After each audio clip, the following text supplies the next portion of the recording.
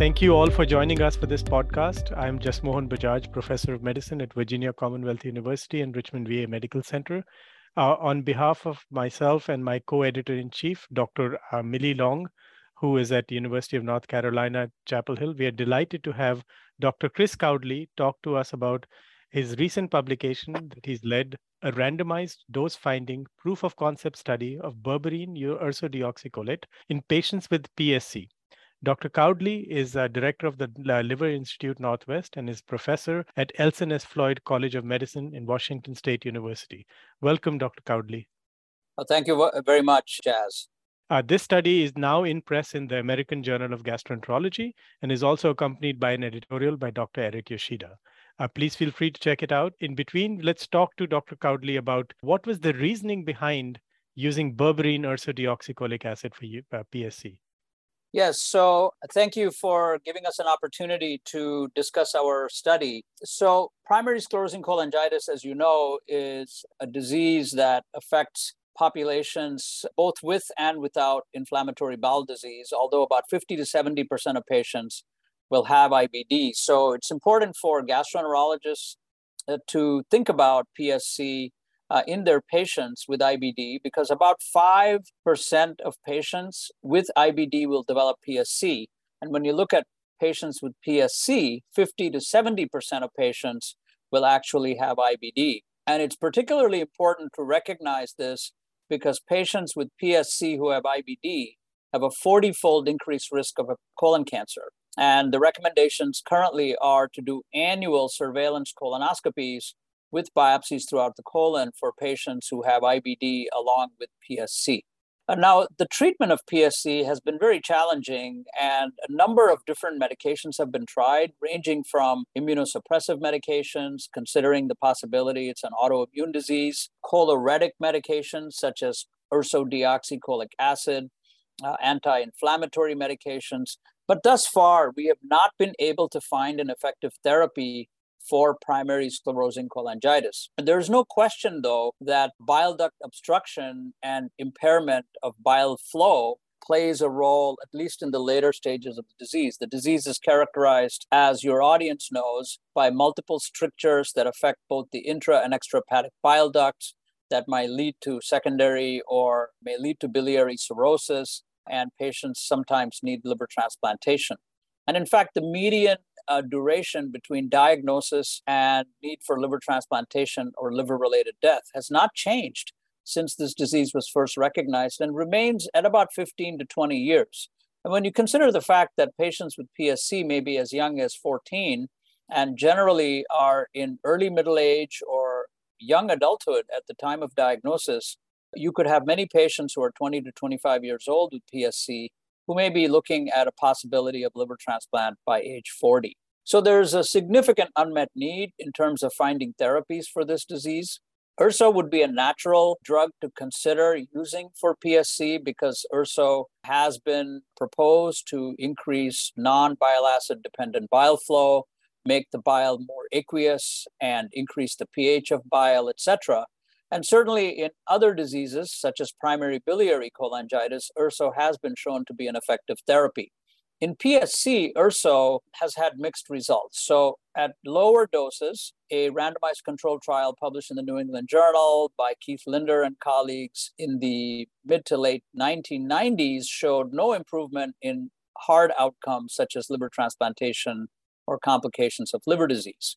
There are some promising data from Europe suggesting that intermediate doses, maybe 17 to 23 milligrams per kilogram per day of urso, may in fact be beneficial. And so there was some enthusiasm about trying to use urso in patients with PSC. Unfortunately, the high-dose urso study, of which I was one of the co-investigators, led by Keith Linder, funded by an R01 from the NIH, had to be discontinued early because at doses of 28 to 30 milligrams per kilogram, patients treated with high-dose urso had an increased rate of liver-related adverse events. So for a while, there was a discussion that urso had no role in treatment, but there's additional data from Scandinavia suggesting that patients who normalize their alkaline phosphatase within 1 year of diagnosis with or without urso may in fact benefit. So the pendulum is swinging a little bit back towards the pro-URSO camp, and the general feeling amongst experts now is it's reasonable to conduct a trial of URSO with informed consent with the patient, as long as we do not exceed doses of 20 to 23 milligrams per kilogram per day.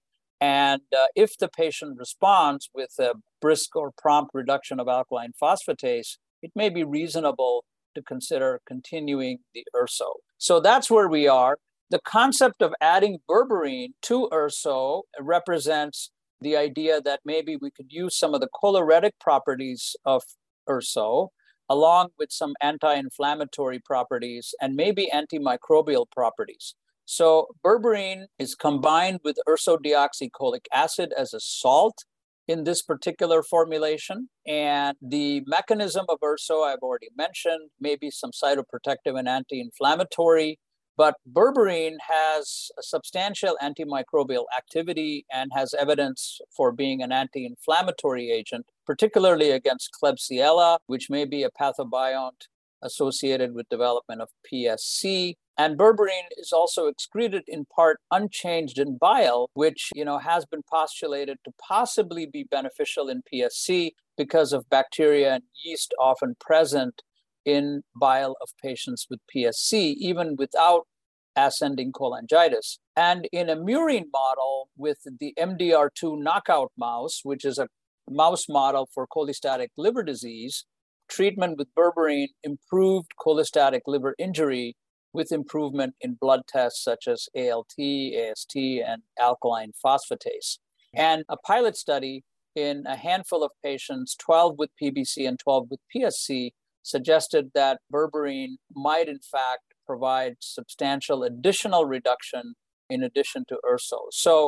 So this is the concept that led to the use of HTD-1801 to primarily examine safety and tolerability and to see as a proof of concept whether there was an effect on alkaline phosphatase reduction in PSC.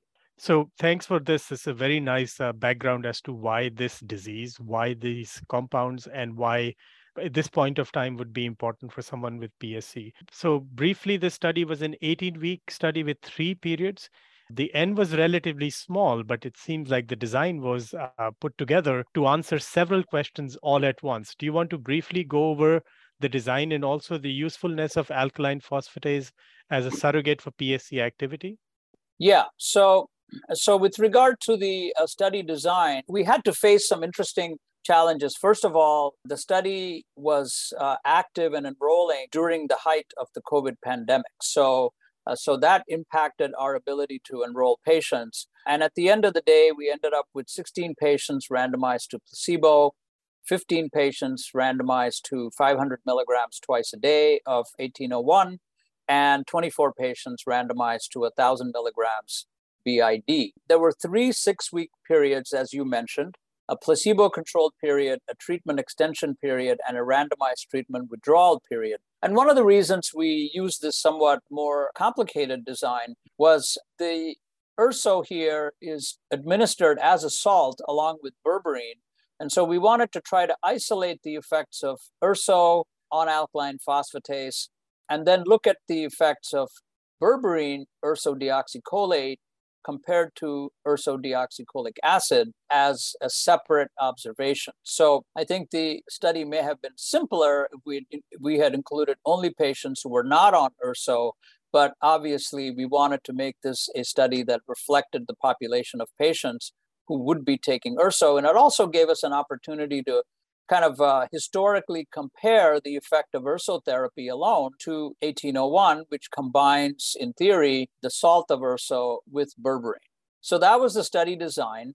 And with regard to alkaline phosphatase, you raise a really good question because the results so far in cohort studies and historical studies have provided some conflicting data with regard to whether alkaline phosphatase has utility. But we know in PBC, alkaline phosphatase is a very important biomarker. And we know in PSC that alkaline phosphatase elevation greater than 2.5 times upper limit of normal is associated with adverse liver outcomes. So there is a basis for using alkaline phosphatase as a readout. or as an endpoint in a proof of concept study such as this. But of course, the caveat, as you allude to, is that some patients may have progressive disease without elevation of alkaline phosphatase, and alkaline phosphatase doesn't always correlate with the degree of histologic damage in PSC, being a more complicated disease. Thank you for putting this all together. This is a very complicated study, and for the readers, Dr. Cowdley has done a great job explaining it so that the point you can study not only the head-to-head comparison, but also to figure out what was the impact of one versus the other. But I think this made it a little harder to interpret, because a school of thought, including the editorial and some reviewers, also potentially thought that this may not be enough for us to define what you're trying to suggest. Does it truly tell us whether the effect is actually, especially in the withdrawal arm, is due to the URSO itself, due to the berberine itself, or actually a combination of both? For example, would you be able to reasonably conclude that this effect was due to the berberine component rather than both of them together? No, that's an excellent point, and it is a valid criticism of the study. We face the challenge of how do we try and isolate the effects of berberine versus ursodeoxycholic acid. I think that's a question we're not going to be able to answer, because quite frankly, we like the idea of the combination of berberine with ursodeoxycholic acid. But if you look at the changes in alkaline phosphatase, it is clear that there's a dose response effect. So if you look at the effect of HTD 1801, 500 BID versus 1000 BID, there in terms of the effect on alkaline phosphatase, as you can see in figure 2C, there is what appears to be a dose response effect. And then when you look at changes from baseline in gamma GT and aminotransferases, again, there does appear to be a trend. But clearly, this is a proof of concept study. I think there's enough information in here that's promising with regard to the possible combination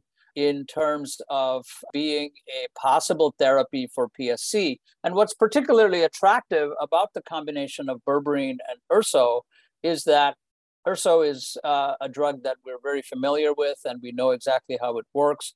And possibly by combining it with a compound that has antimicrobial effects and additional anti-inflammatory effects, we might be able to make a therapeutic advance. We also think that the reduction in alkaline phosphatase, although this is too early to tell, may be more significant than what you might see with URSO alone. So excellent points you've raised. We think this is a positive proof of concept study, but clearly additional work needs to be done to get a better handle on the role of 1801 as a treatment for PSC.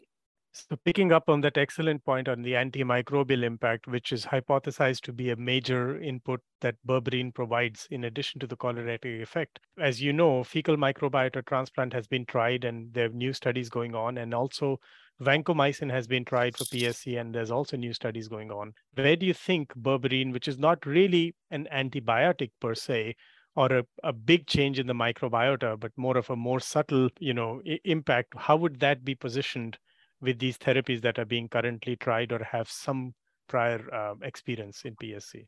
Yeah, no, I think the concept of using a drug that alters the microbiome and the potential effects on microbiome manipulation as on PSC is been of historical interest for a great deal of time, and we were very hopeful with vedolizumab being a drug that works on adhesion molecules and may potentially be a drug that might work in PSC. We've been enthusiastic about that. TNF and IL-6 have been postulated to play a role along with endothelin in terms of causing biliary tract inflammation. And there's been interest in looking at biologics. There's also been, we've known for some time, based on the pioneering work of Steve Lishman, who is a pediatric gastroenterologist in North Carolina, and he showed many years ago that if you do create blind loops in rodents, they actually get biliary strictures and a disease similar to PSC. So we know that bacterial overgrowth and stasis can create bile duct disease. The concept of increased permeability to a deranged mucosa, leading to increased entry of bacterial compounds or at least bacterial products into the portal circulation, leading to inflammation, has good support. But so far, we have not found any results that have clearly shown these effective therapies to be effective. And in fact, the data with vancomycin, at this point, although there's a great deal of enthusiasm among patients and some providers, we still do not have any randomized control trial data. So the concept of manipulating the microbiome as possibly a treatment for PSC has been around for a long time, but it's probably a multifactorial disease.